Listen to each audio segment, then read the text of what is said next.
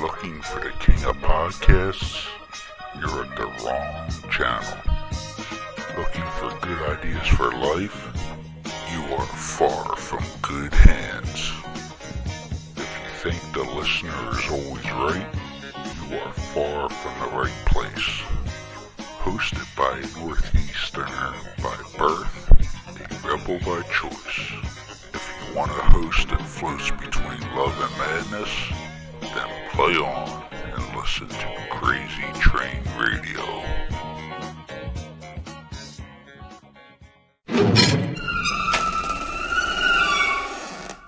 What up, Crazy Train Radio?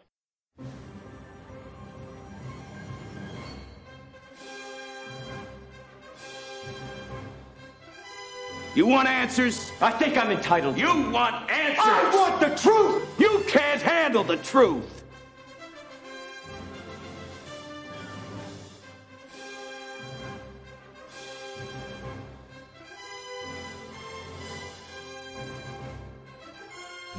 I love scotch. I love scotch. Scotchy, scotch, scotch. Here it goes down into my belly.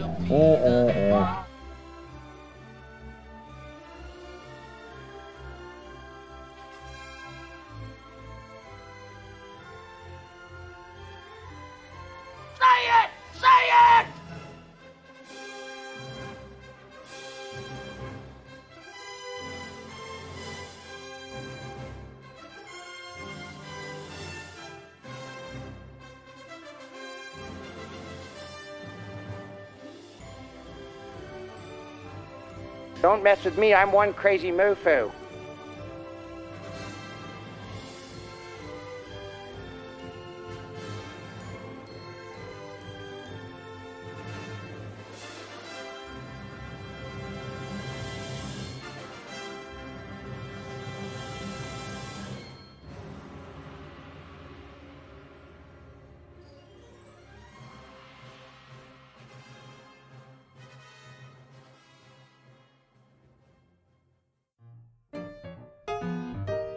This brand is truly exciting and I'm so glad that they are starting to make a positive impact. Little Bean Soapery is a woman-owned small business based in Northeast Pennsylvania.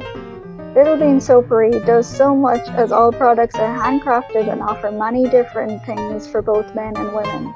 Soaps, scrubs, body butters, bath bombs, solid cologne, and much more. Little Bean Soapery also does things for special occasions such as birthdays, Mother's Day, Father's Day, and special seasonal gift sets. But also, let's not forget large orders for party favors by request. The great things about all products is that they are crafted to be nourishing on the skin. If you wish to check them out, please feel free to visit littlebeansoapery.com.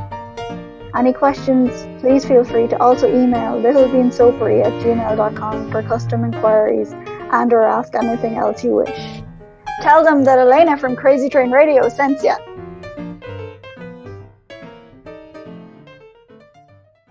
Hey folks, it's your least favorite host in the podcast world, Croc, Jonathan Steele. And I'm Elena, your favorite host from the Emerald Isle. And boy, do we have a good one for you today.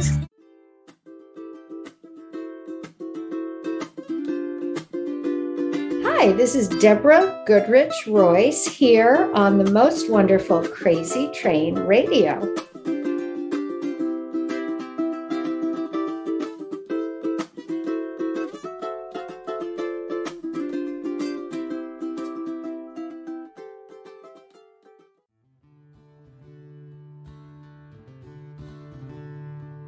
Our next guest has, when I say done the spectrum, as far as the entertainment business during her career, she certainly has. She has been an actress. She has done some behind-the-scenes work as far as working with scripts and production and all that stuff. She and her husband, I should say, both of them, are involved with a great organization in the Connecticut area, which we'll jump into in terms of training and entertainment and just all that stuff. But also she has written a couple novels, and so I definitely want to start off with those. You would know her from films such as April Fool's Day, Just One of the Guys. Her novels being Finding Mrs. Ford and the latest one, Ruby Falls. Our guest, Deborah Royce. How you doing tonight?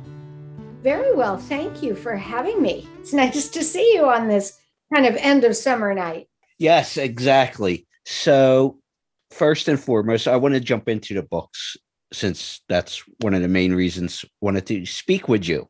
So Ruby Falls is the newer of the books.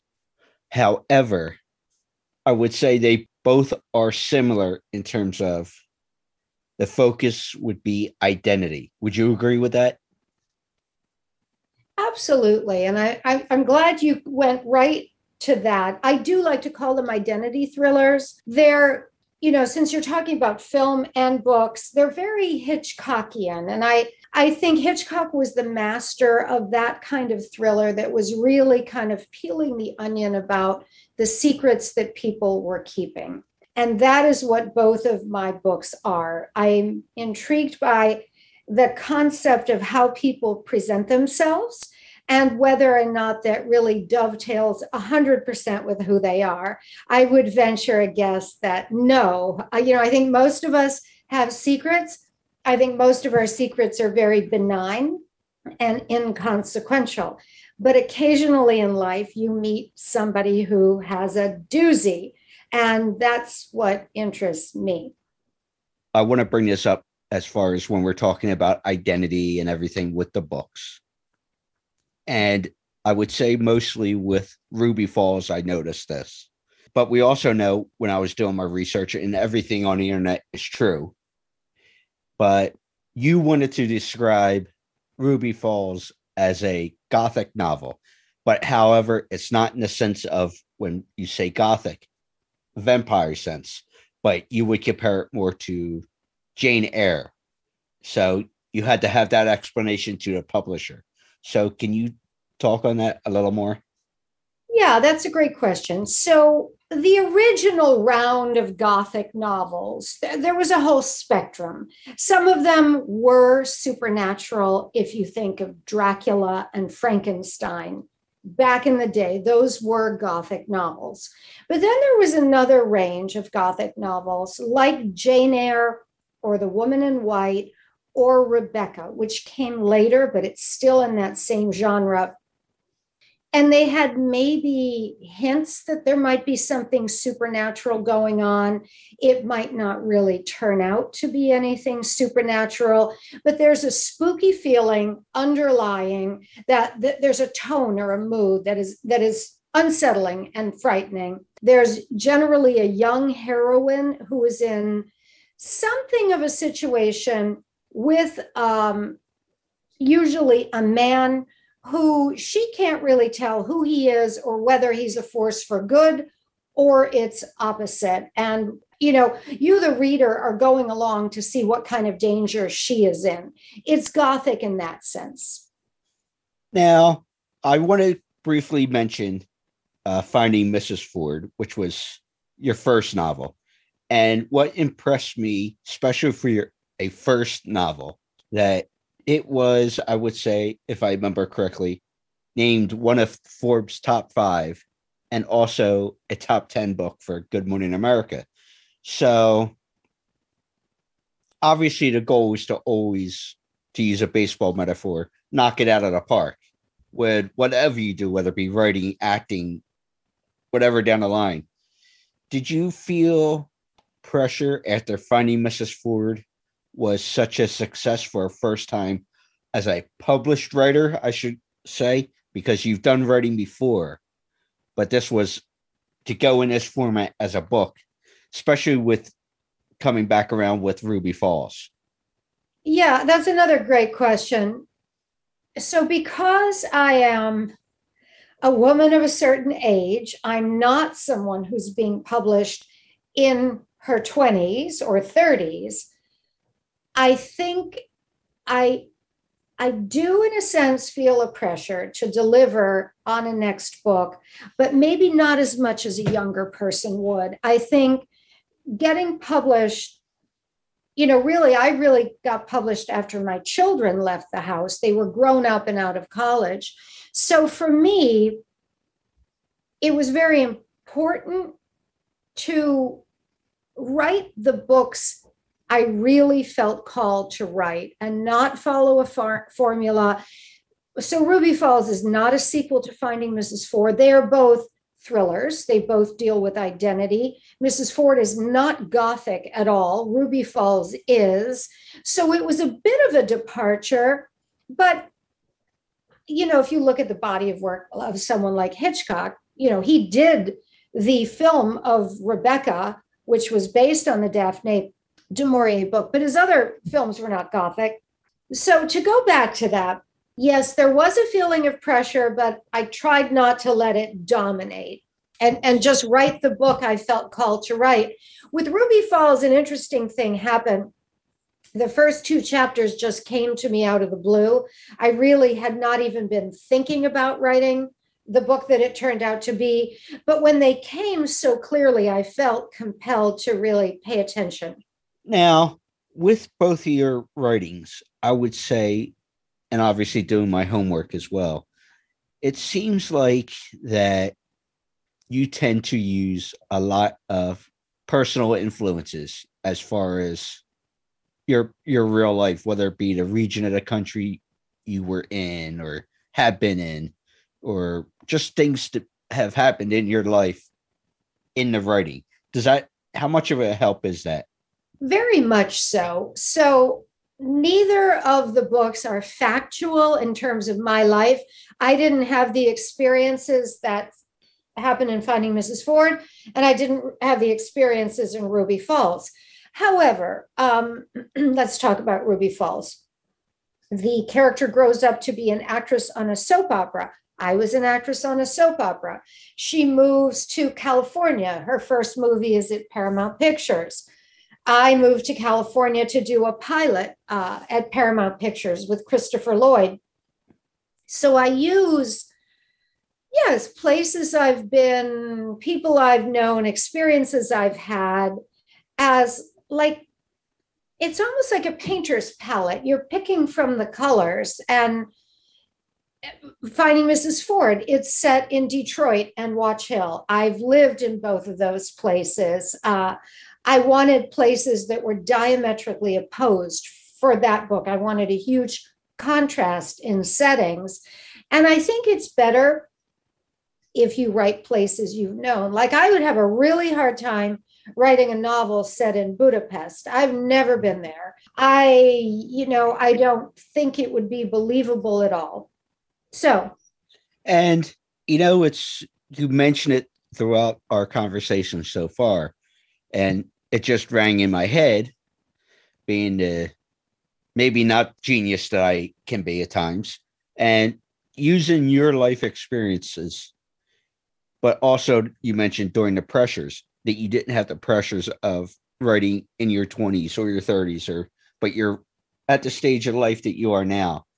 And what I mean by all that long-winded portion of a question is we could sit here right now and have 3, 5, 10 women of a certain age group, a certain whatever, same time period of life, and have had similar experiences, kids, sex, relationships, this, that, you know what I mean?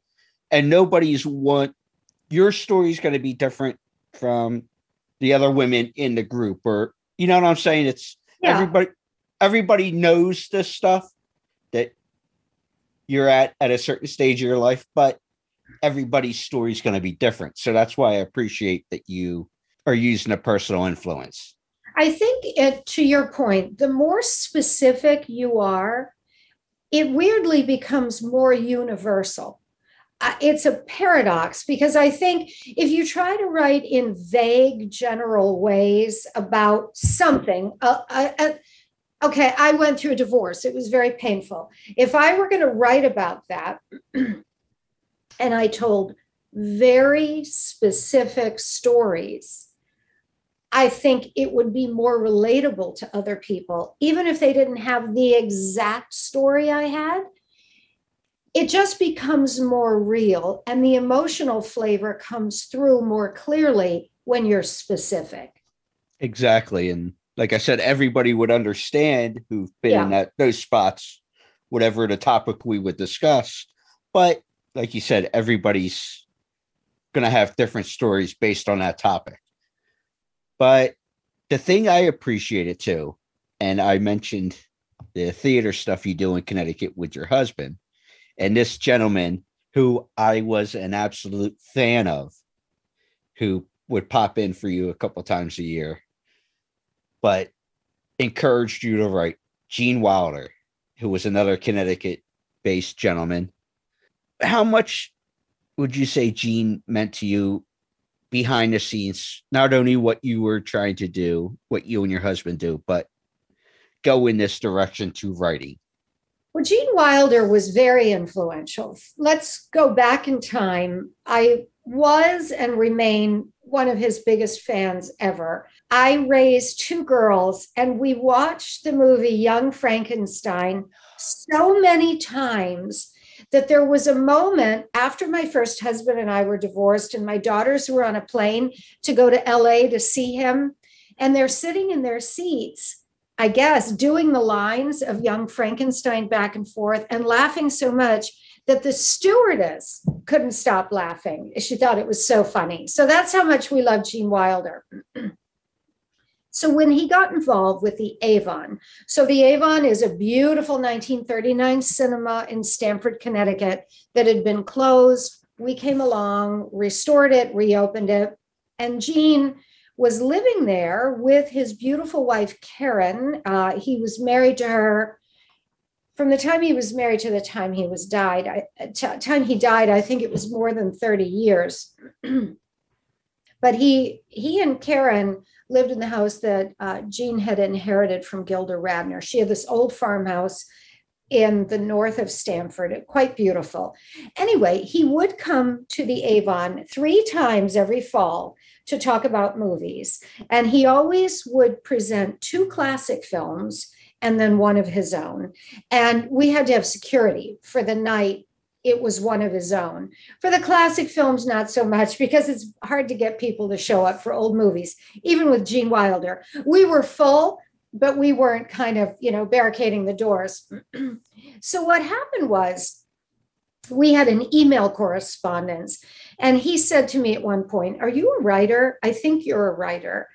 And I said, "Yes, I've been writing. I belong to writing groups. I wrote a screenplay. I got a grant for this screenplay. And then I put it aside." And so he offered to read it. And he was very encouraging. And then every time I would see him after that, he would say, "Are you writing? I hope you're writing. You should be writing." So there was this magic moment in 2014 where my youngest child graduated from college, got off in the world. And I thought, if I'm ever going to do this in a serious way, now is the time. And that's when I really committed myself to writing. But would you say was it more so his kick in the tuchus, or where you were in your life with, okay, I'm going to be an empty nester? Would you say it was a mix of both, or there was one led more to the other? I'd say it was a mix of both, because I don't know if I would have ever done it if I hadn't had his encouragement. And also, the other thing, I was involved with 2 writing groups, and I had been for at least 10 years. And in these writing groups, I started to see what people liked about my writing, what they responded to. These were other writers. So that was really confidence forming. So I think both of those things, his encouragement and these long years of writing, helped me to really understand how I express myself. You think you know how you express yourself, but I think when you start writing, you're not as sure, or maybe not as confident. So I had more confidence by then. Well, obviously, like I said, your career has spanned several different forms of entertainment. But before we get into the acting, I'm curious to know, you had, if I read this right, started to do some being a reader, I guess is the best way to describe it, at a Studio Canal over in France for English language scripts. So then you ended up going over to Miramax when you came back to the States and continuing that with script development. How big of a difference is that when you're dealing with scripts compared to formatting things for books? It's a great question. I don't like writing screenplays. I don't think it's my skill set. Screenplays, they're structured very differently. They're laid out in a certain way that you have to follow. And you're saying things, the description will never be seen on the screen. So really, everything that comes through to the audience of a movie has to come through in what is seen visually and what is heard in the dialogue. You can't, blather on with description. Not that you should blather on with description in a novel, but there's really no place for it in a screenplay. But I do think those years of reading scripts for a living, of editing other writers' works, really, that was like my writing school, the years that I spent doing that. Makes a lot of sense. So obviously, as far as the acting side is concerned, some people would say your big break would be because of the role of Sylvia or Silver Kane on All My Children. So All My Children was a classic for many, many years. And I don't know where the status of soap operas are today, because I know there was a kind of a ebb and flow several years ago. So what was it for you? Now, was All My Children one of those programs, I should say, that started off on radio, then went to TV? No, those were the earlier ones. Those were, I forget, maybe like Edge of Night. Those shows, the reason they were called soap operas is they were sponsored by Procter and Gamble, and one of the big products of Procter and Gamble was different kinds of soaps. So their advertising sponsorship came from soaps. All My Children started in 1970 on television. It was always on ABC, so it was there for 40 years. It's gone now. There are only 3 soap operas left, and they're all in California. There used to be a lot of them. I would say a dozen of them in New York City. And they were really a great acting job, often for actors who were just getting started and actors who were in the later years of their careers. You would see the up and coming ones, and you'd see, like on All My Children, Ruth Warwick had the role of a matriarch, and she'd been in Citizen Kane with Orson Welles. She played his wife. So she was a woman of a certain age. I don't know where she was in relation to my age now, but it was a great gig. She lived on Park Avenue. She had a nice apartment. She worked maybe one day a week. She didn't have a super busy storyline. So it was a terrific job for actors in that stage. Oh My Children was always on television. By the time I was there, it was no longer live. I was there in 82 and 83. So it was taped. It was shot 2 weeks in advance of the air date. And it was shot in an enormous, almost big sound stage where the sets were all around the perimeter of the room. And we shot it in 3-camera video. So these video cameras had wheels, and they would go to whatever set was being done. So you had, this character's bedroom, which was next to that character's living room, which was next to another character's diner, etc., all going around the room. A little different from film or nighttime television, like the sitcoms I did. That was more of a proscenium stage that had a live audience. So a lot of the sitcoms, at least in the 80s and early 90s, had a live audience. I suspect they still do. And then pre-COVID, we should probably say. Well, there's that. Film was often location work, some studio work, but very often location work. Well, so it was three very different ways of working. Well, you mentioned that with the taped, All My Children during your time there was taped compared to maybe doing shows that have a live audience. Was that a different feel for you in terms of where the tape stuff you could go, okay, whatever happens, you can redo it, where in front of a live audience, even though there might not have been the internet at the time, there's more pressure not to flub up. Well, but even those were taped. The live audience was there, but it wasn't going live to television at that moment by the time I came along. So it was live to tape then? That's exactly right. I think there are very few, maybe Saturday Night Live does that. Maybe the nighttime talk shows do it. They do, the talk shows do it. Some. Right. But like I did a crazy sitcom with Julia Louis-Dreyfus called Day by Day. It was a show in which she played a woman. I don't know why. Her character was living with a family that had a daycare in their house, but she wasn't the mother in that family. Anyway, we did this crazy show where she was going to her high school reunion and she didn't have a date. So she had to grab the teenage boy in the family that she lived with to take to this high school reunion. So she was supposedly a 28-year-old woman, but her date was some 16-year-old kid, and I was her rival. So we had her rival back from high school. So there we are at the reunion, and we have a dance off. So you can imagine doing something like that with her because she's so funny. So she and her date would do a little dance move, and my date and I would do a dance move, and it became this competition, but it was comedic. Yeah. Well, funny, because you bring that up about the dancing.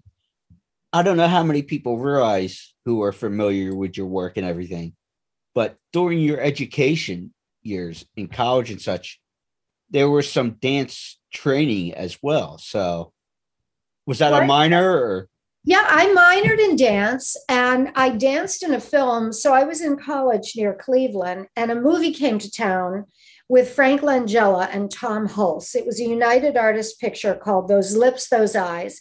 And I drove myself down there and was hired as a background dancer in one of the numbers. It was a movie about summer stock theater. So I did my little background dancing with a whole bunch of other young women. And the choreographer was very friendly. And I was very literal because I'm from the Midwest. And he kept saying, you should come to New York and audition for me. And I thought he meant it. So I finished college. I'm back in Michigan. I don't know what I'm doing. I'm working in an office. And I pick up a copy of Variety, the old theatrical publication in the big format. And I'm going through the pages, and there in the back where they have all the audition notices, it says he's holding auditions at the Minskoff Theater in New York City. So I call the Minskoff Theater. It takes forever to get him on the phone. He obviously doesn't want to hear from me. And I'm like, hi, this is Deborah Goodrich. You said I should come audition for you. And his position was, I can't really guarantee you anything. So I came to New York the next day. I went to the Minskoff Theater. I auditioned for him and I didn't get the part. But I'll tell you the really weird part of this. This year, I got a call from my publisher in January. So it was complete lockdown. And my book was coming out. Ruby Falls was coming out in May. And he said, would you like to take a billboard in Times Square, an electronic 3-screen billboard? Because the price had dropped to almost nothing.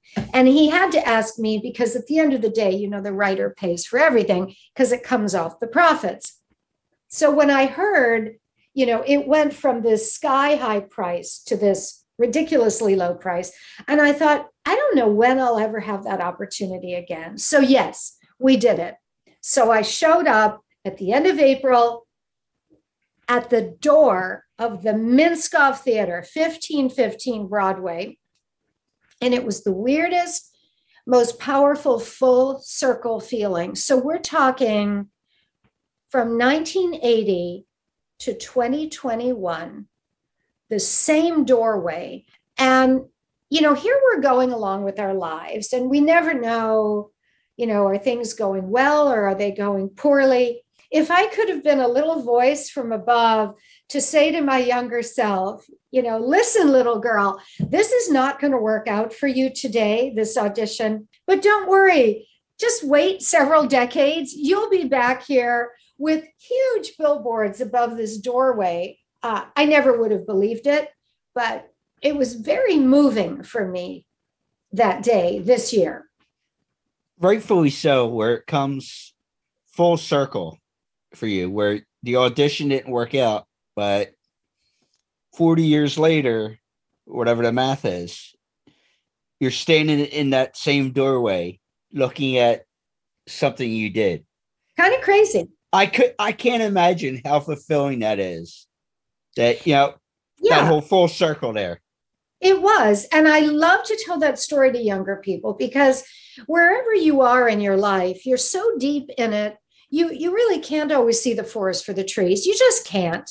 And you don't know what's coming and you don't know where it's leading. And for those lucky enough to live a long time, and I acknowledge that there's a fair degree of luck involved. Boy, it can be pretty cool when you think, if I'd only known. Then it's funny, we all say that no matter what it is.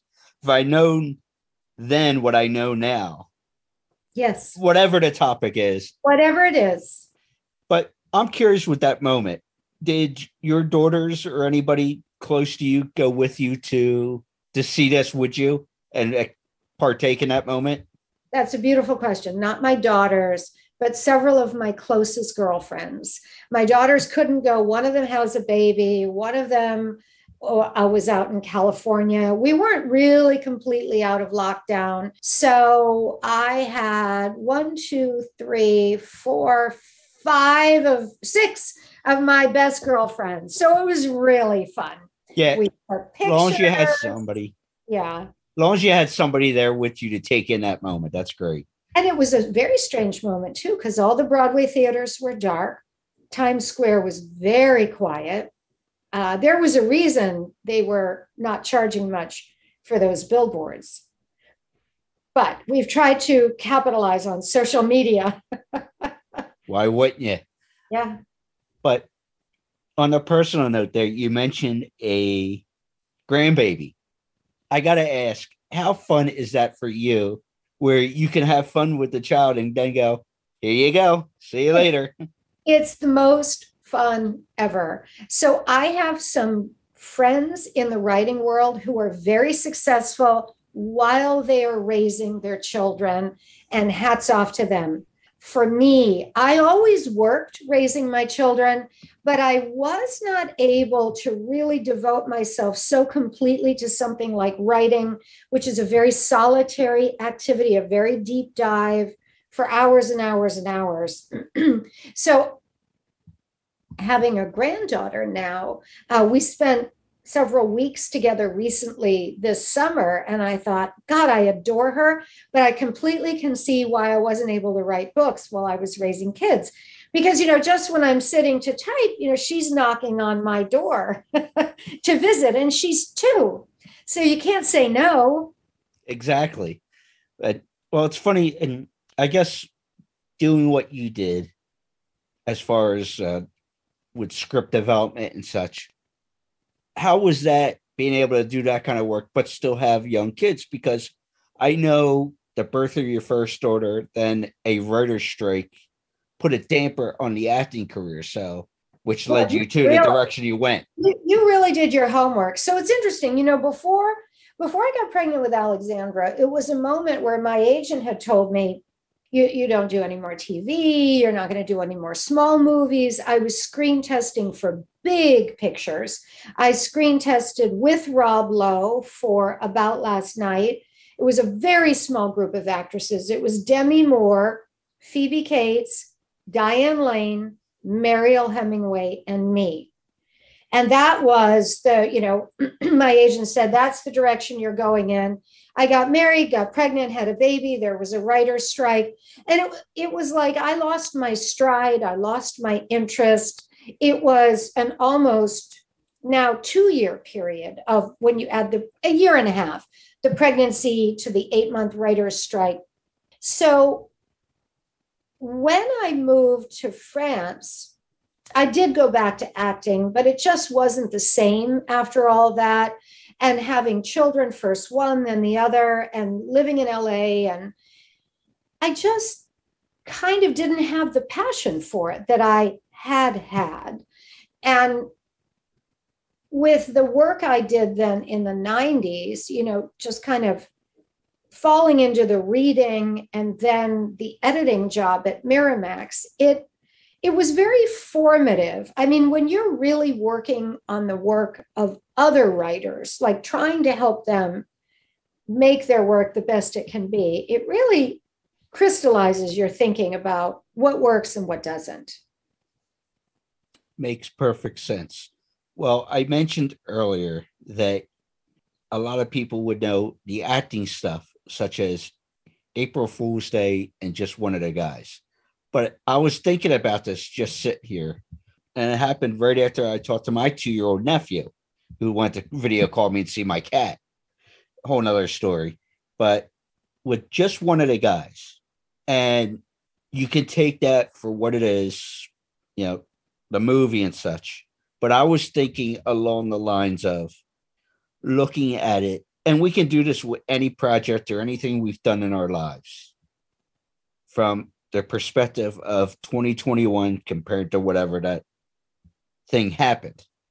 But do you think Just One of the Guys will be looked at or even made in 2021 because of the different serious topics, whether it be transgender or this, that, just the different, what we see in a 2021 perspective compared to what it was made, if that makes sense? That is an excellent question. So Just One of the Guys, the premise is, for people who don't know it, a high school girl, her journalism paper is rejected for a big award she wants to win. And she comes to believe it's because she's female.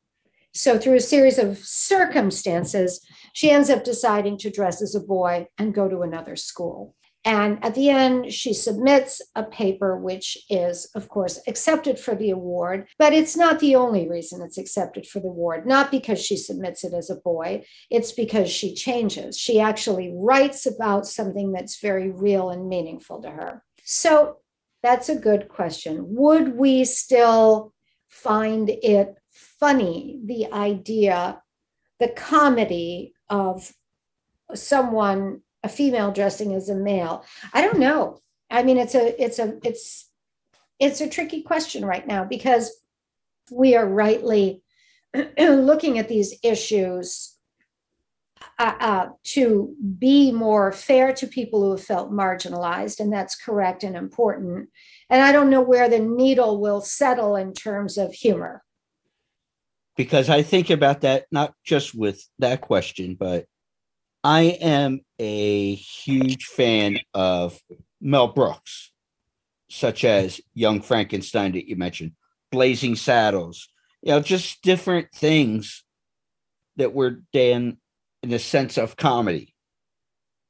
Even though they do touch on certain topics, you cringe going, I don't think they can make it. Even though it was done in humor, I don't know if they could do some of these things or touch on some of these without sending the PC police. Yeah, in stand-up comedy, you really can't be sensitive if you're sitting in the audience, because stand-up comics historically have gone for racial stereotypes, gender stereotypes, ethnic stereotypes, age stereotypes, weight stereotypes. Most stand-ups will just go for it in the audience. I don't know how, I haven't seen stand-up comedy in a long while, but you kind of had to have a thick skin if you're going to put yourself in that seat, because you might get picked on. I don't know how that's regarded now. Yeah, I would agree with you because I also like a lot of I'm starting to watch some of the newer, like I like as far as the stand-ups, an Amy Schumer, a Chris Rock, you go through the list of people who are active, Dave Chappelle. And yeah, you're going to touch on some subjects. You got to have some thick skin. But you know what I'm seeing? You get these critics and whatever it is, whether it be film or stand up, they're going to jump on, the topics you touch on, even though you do it in a humorous manner.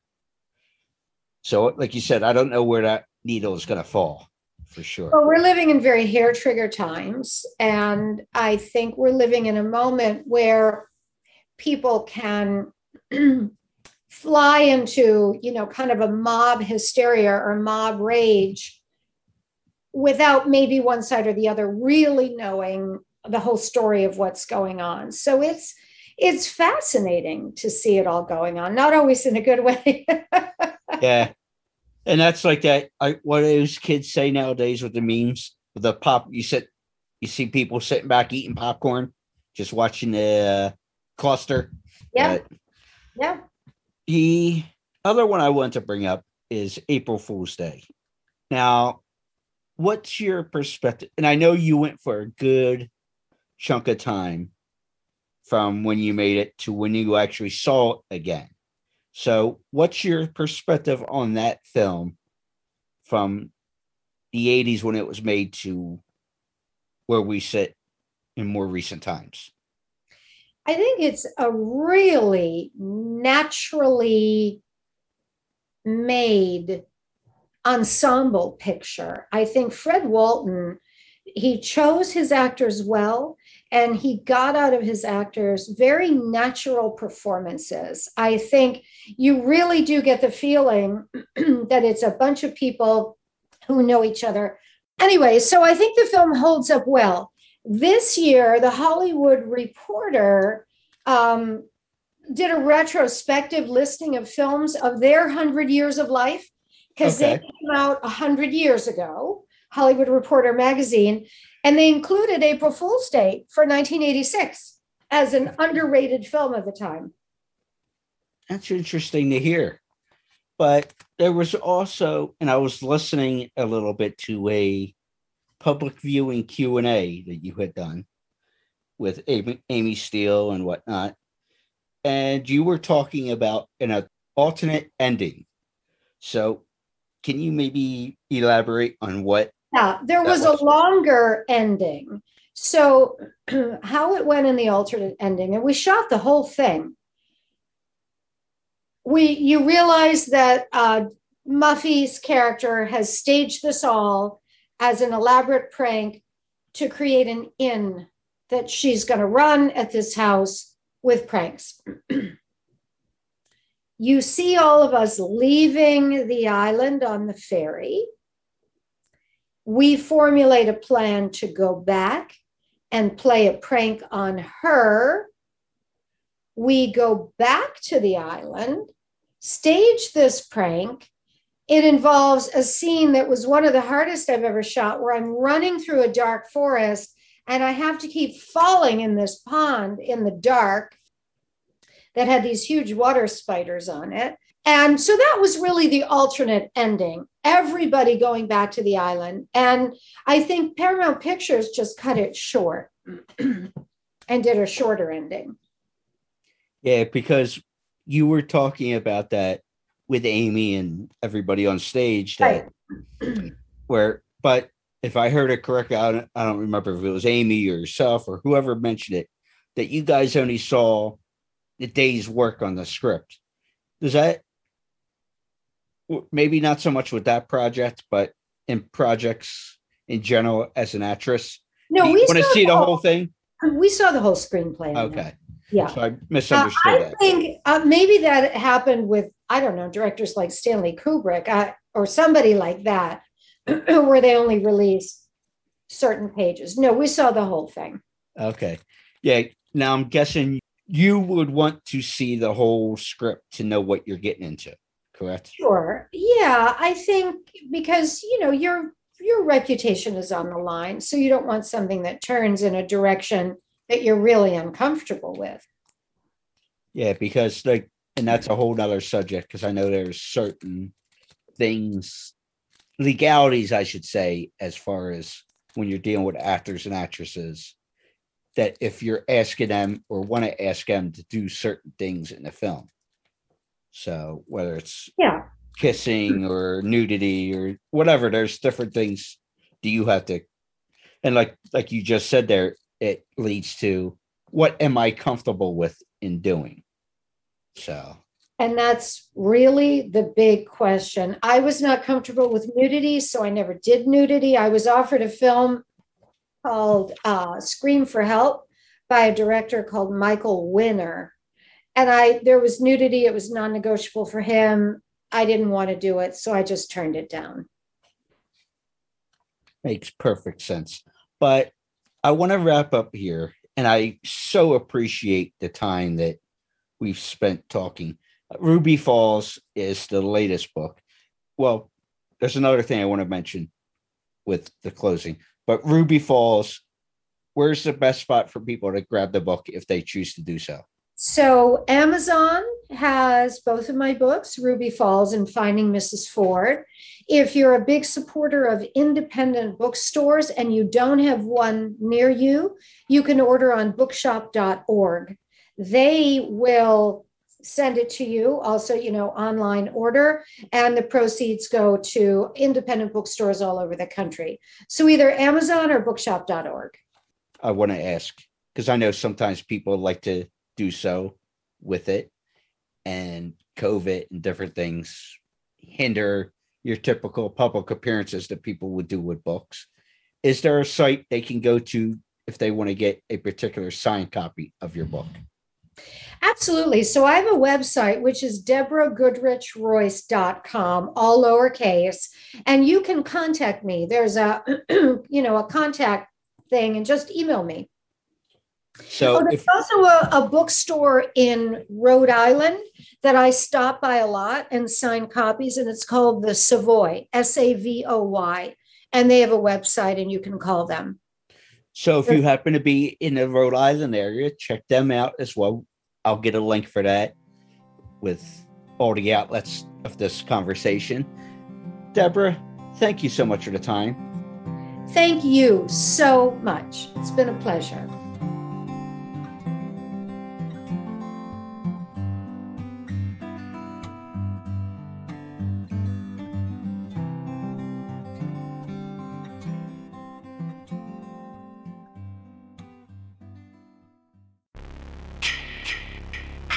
Hey there, Friday fans.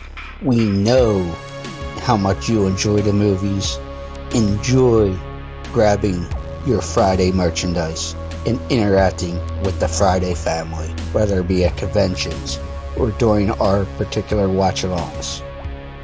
Well, when you're looking to get yourself masks, why not check out our friends over at Camp Blood Customs out of New York State and order your specific custom mask from any of the films. All orders are made specifically. Your needs and wants are. Make sure you find Camp Blood Customs on Facebook, Instagram, and all over social media and order yours today. Not all football helmets are created equal.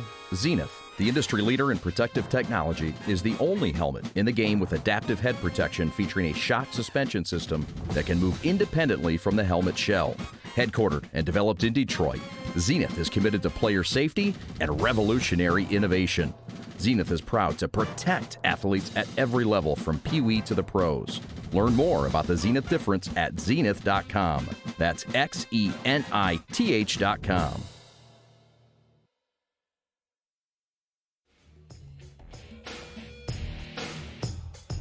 Excuse me! This is Vicki Guerrero, and you're listening to Crazy Train Radio.